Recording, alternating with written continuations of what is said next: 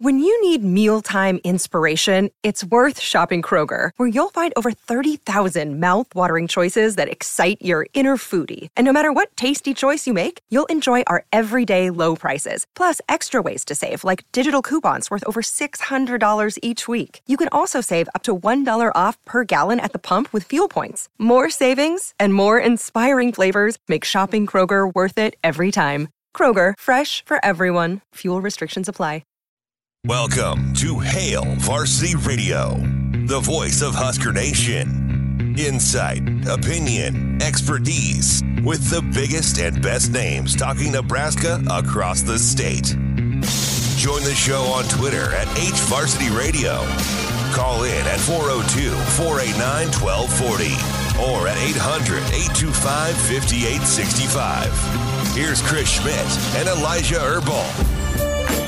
Into Hour 2 at Hail Varsity Radio. We're presented by Currency. For all your equipment financing needs, go Currency. We'll get to some of the stream comments in a little bit as we'll get things kicked off. Still comments from Coach Raiola and Coach Dvoracek here to come as they met the media today. Chris Schmidt, Elijah Herbal, thanks for spending time. You can find us on Facebook and Twitter, the KFOR Facebook and Twitter, the Hail Varsity Radio Twitter handle at HVarsity Radio, and the Hail Varsity YouTube channel.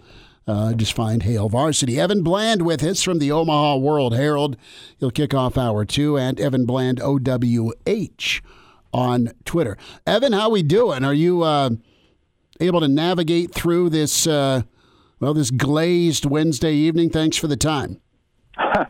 Yeah, that's about right. Need the ice skates to move along the road here, I think, tonight. So it's a little bit slow going, but hanging in. Good. Thanks for your time. And get to start with football. We'll get to some baseball in a moment. But let's start with the offensive line and the work that's going in here in winter conditioning, and right now the assessment that's ongoing. And at least this is one spot, Evan, where Nebraska has some familiarity, not just with personnel, but with the same coach in Raiola, as he's able to kind of see where guys are at and then confer with his new partners on offense. They're still searching for the best five. Yeah, I think that's a good way to put it. And it's sort of refreshing, actually, to be able to talk a little bit about last season, a little bit about some of the personnel, because to this point, and through no fault of anybody's really, but a lot of the coaches just have not been equipped to talk about the guys on their roster because they're still learning names and abilities and things. So it was kind of fun to hear from Donovan Raiola, really, I believe, for the first time since fall camp last year. So to hear him, put out an assessment that he felt like the offensive line got better week to week, I thought was notable. And yeah, I mean, as he pieces together what this offensive line could look like, with Teddy Prohaska still out this spring, what does that look like at left tackle? I mean, he threw out a name like Bryce Benhart, who's been on the right side, or Turner Corcoran could move back out there. It may have been coach speak, maybe not, but just this idea that Ben Scott, the Arizona State transfer, isn't necessarily earmarked for that center spot. I still think he'll probably end up there, but just this notion that competition's wide open, that they expect to see some progression and improvement from a lot of these guys who've been in the program for a number of years now, was interesting too. And so, we've heard from Matt Rule, we've heard from Marcus Satterfield, guys like that who have been enamored with Donovan Raiola and the way that he teaches the offensive line and how he goes about his business. And, I think what we heard from Raiola today generally is in line with what we've heard from him in the past. A lot of shorter answers, but I think at times, too, just this mentality of toughness and what he wants this line to be. So year two is always easier than year one, especially at a position where cohesiveness and sort of working in concert is especially key, and he's going to get that chance here moving forward. If you were to get asked by Raiola, where do you think Turner's best fit is? We've seen him everywhere. Yeah, I mean, he mentioned he could even play some center. Yeah. Obviously, we've seen him at left tackle. We've seen him at the guard spot. I'm no talent scout, but what I've heard and what I've seen, I would say, you look at what he would project to be at the next level. I'd put him at guard, personally. I mean, that's a spot, too, where Nebraska's kind of struggled to find a lot of continuity and push through the middle of that line in recent years. And you look at, you think back to Turner Corcoran. I mean, he was a 4-star kid getting offers from all over the country. So the potential's there, the pedigree's there. He's in that back half of his career now where you would hope that potential turns more into production. But he's a versatile kid, not afraid to work. You talk to him, he's the guy who wears the run the damn ball hat, so he's bought into what the culture is. But I would imagine interior ideally would be the spot. But again, it's especially when you're a little light on scholarship numbers the way Nebraska still is, those guys who are versatile across the line are especially valuable.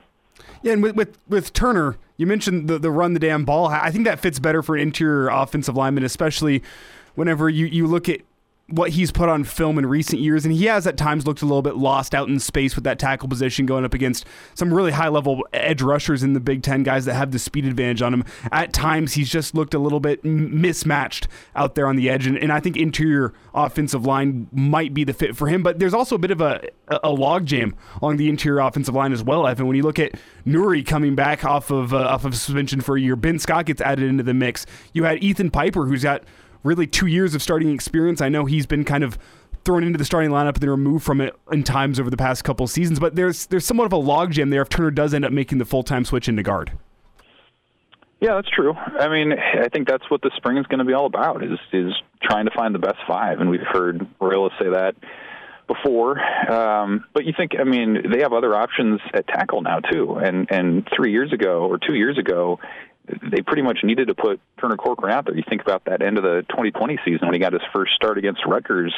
That was out of necessity because of injuries, and now there's a situation or a scenario where you could put Ben Hart out on the edge. You don't know what Jacob Hood, the Georgia transfer coming in, maybe can bring to the equation. Teddy Prohaska out this spring, but somebody that you feel really strongly about long-term being a solution out there too. So, I recall Corcoran saying in previous interviews too, it's really not that big of a jump for him to move from the inside to outside. I know it sort of varies player to player on what that transition's like, but he's always sort of expressed that it doesn't really matter where he lands up. It's more of a mentality for him. And, I think you're going to see that at a lot of positions this spring where coaches with fresh eyes are going to evaluate players. And certainly the offensive line's a really interesting one because these players have been cross-trained. And now you bring in a guy like Matt Rule, who is well-versed,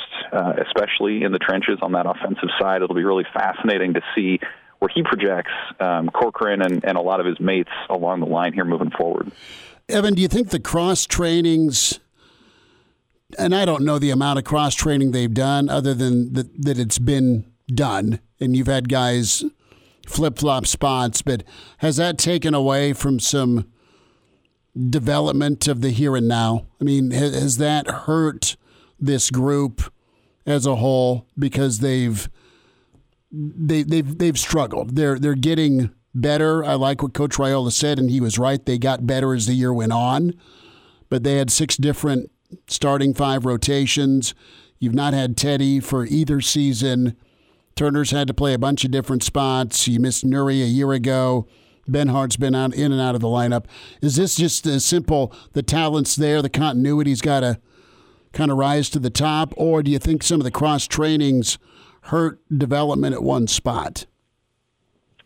Well, I mean, I don't get the sense that what Nebraska's done cross-training is unusual in college football. I think that's pretty common, and typically over the course of a player's career at that position, they sort of gravitate to wherever they might project at the next level. Sure. I mean, I think about Ben Scott, for example. He was one of the reasons he transferred from Arizona State was because he believes that he projects to be a center in the NFL, and he was playing tackle at different times out there and didn't feel like he was being used well. So, I think that's part of it.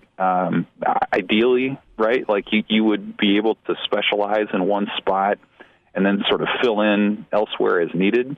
But, it's been a rough go for Nebraska, whether it's through just, misses in recruiting to injuries to ineffectiveness, whatever it might be. Mm-hmm. They just haven't had the luxury of rolling out the same 5 guys and allowing them to build that rapport. It just hasn't happened. And so, if you're trying to cover your bases, you better be sure you have enough guys who are equipped to play wherever a need may rise. And so I think, Nebraska's been in survival mode a little bit just because of all the transitions and things in flux over the years, that it's been hard to build up that continuity. And now maybe, with the priority of bringing more bodies into the room, Rule has said they want 16 scholarship offensive linemen in that room, and I think it's, 13 or 14 right now. That's going to be a major point of emphasis building up. They're going to continue to cross-train. But, hopefully for Nebraska's sake, again, they have the luxury to build some depth behind them and to be able to specialize a little bit too.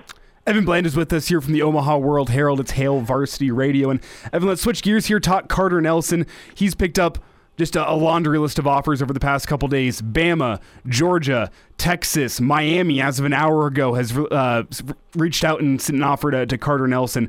So Nebraska is again going to be in for a dogfight for the top in-state recruit yet again. Where do you think Carter Nelson ranks on this Husker big board as it stands right now? I think Dylan Raiola is at the top, but Carter Nelson can't be far behind. Right. Yeah, he's probably number 2, I would think at this point. And what a story, right? I mean, an 8-man player from Ainsworth, Nebraska, getting the kind of attention that he is from the defending champs, Miami, like you mentioned, Alabama, and a whole host of other schools. I think in one breath, it's just a reminder of how national recruiting has become. I mean, a guy like that 10 or 15 years ago is not getting that kind of attention, but through technology, Huddle, social media, different things like that, these schools are recruiting everywhere, and they can find a player anywhere. And I don't know if you guys have ever been to Ainsworth, Nebraska, but I have, and it is out there. You don't go to Ainsworth accidentally. I mean, you got to try to get there. And so for him to get that attention is a testament, I think, to where recruiting is going, but it's also a testament to Carter Nelson himself and what he's been able to do, the measurables that he has. An 8-man player, generally speaking, does not get the benefit of the doubt when it comes to recruiting tape and things like that. So whether that's makeup, physical ability, versatility, that's a guy who's got it all, who's going to have all the big dogs after him. You would have to think that the in-state school would have an inside track there to Carter Nelson's services down the stretch. But I think it's a reminder, too, for Nebraska and Nebraska fans that, 20 years ago, if you offer an in-state kid, you're feeling pretty good that guy's coming. And now the reality is you have to put in the effort to recruit those guys just as much as you would a player from out of state or a long way away. And I think luckily for Nebraska, Matt Rule's already put in some effort there. So it's going to be a fight. I still would think that Nebraska's got as good a chance as anybody, but it's going to be a fun process to watch play out. Okay, so you've been to Ainsworth, Evan. Did you stop at the cafe? Did you have a slice of pie, or did you have some? Did you have a chicken fried steak? Tell me the food layout. Oh my gosh, it's been a while. So I interned at a paper up in Norfolk way back in the day, 2008, sure. And I was on an assignment out there. Drove way out there for a day. Food-wise, man, I don't remember. I remember they had a cool golf course, okay. The sprawling hills. It's big sky, all that stuff. A cool place to visit. But man, I'd love to be a fly on the wall to see some of these major college football head coaches coming into Ainsworth to check out the scene. We're going to do a road show out there one of these days. See if we can just. We'll get a round of 18 in. Yes. Well, then we'll go sit outside the high school and see what coaches we can see going into Ainsworth High. Well, notable people from Ainsworth. You've got, of course, Carter Nelson, number Carter 1. Nelson, and then you have Marvel Ray, a silent films actress.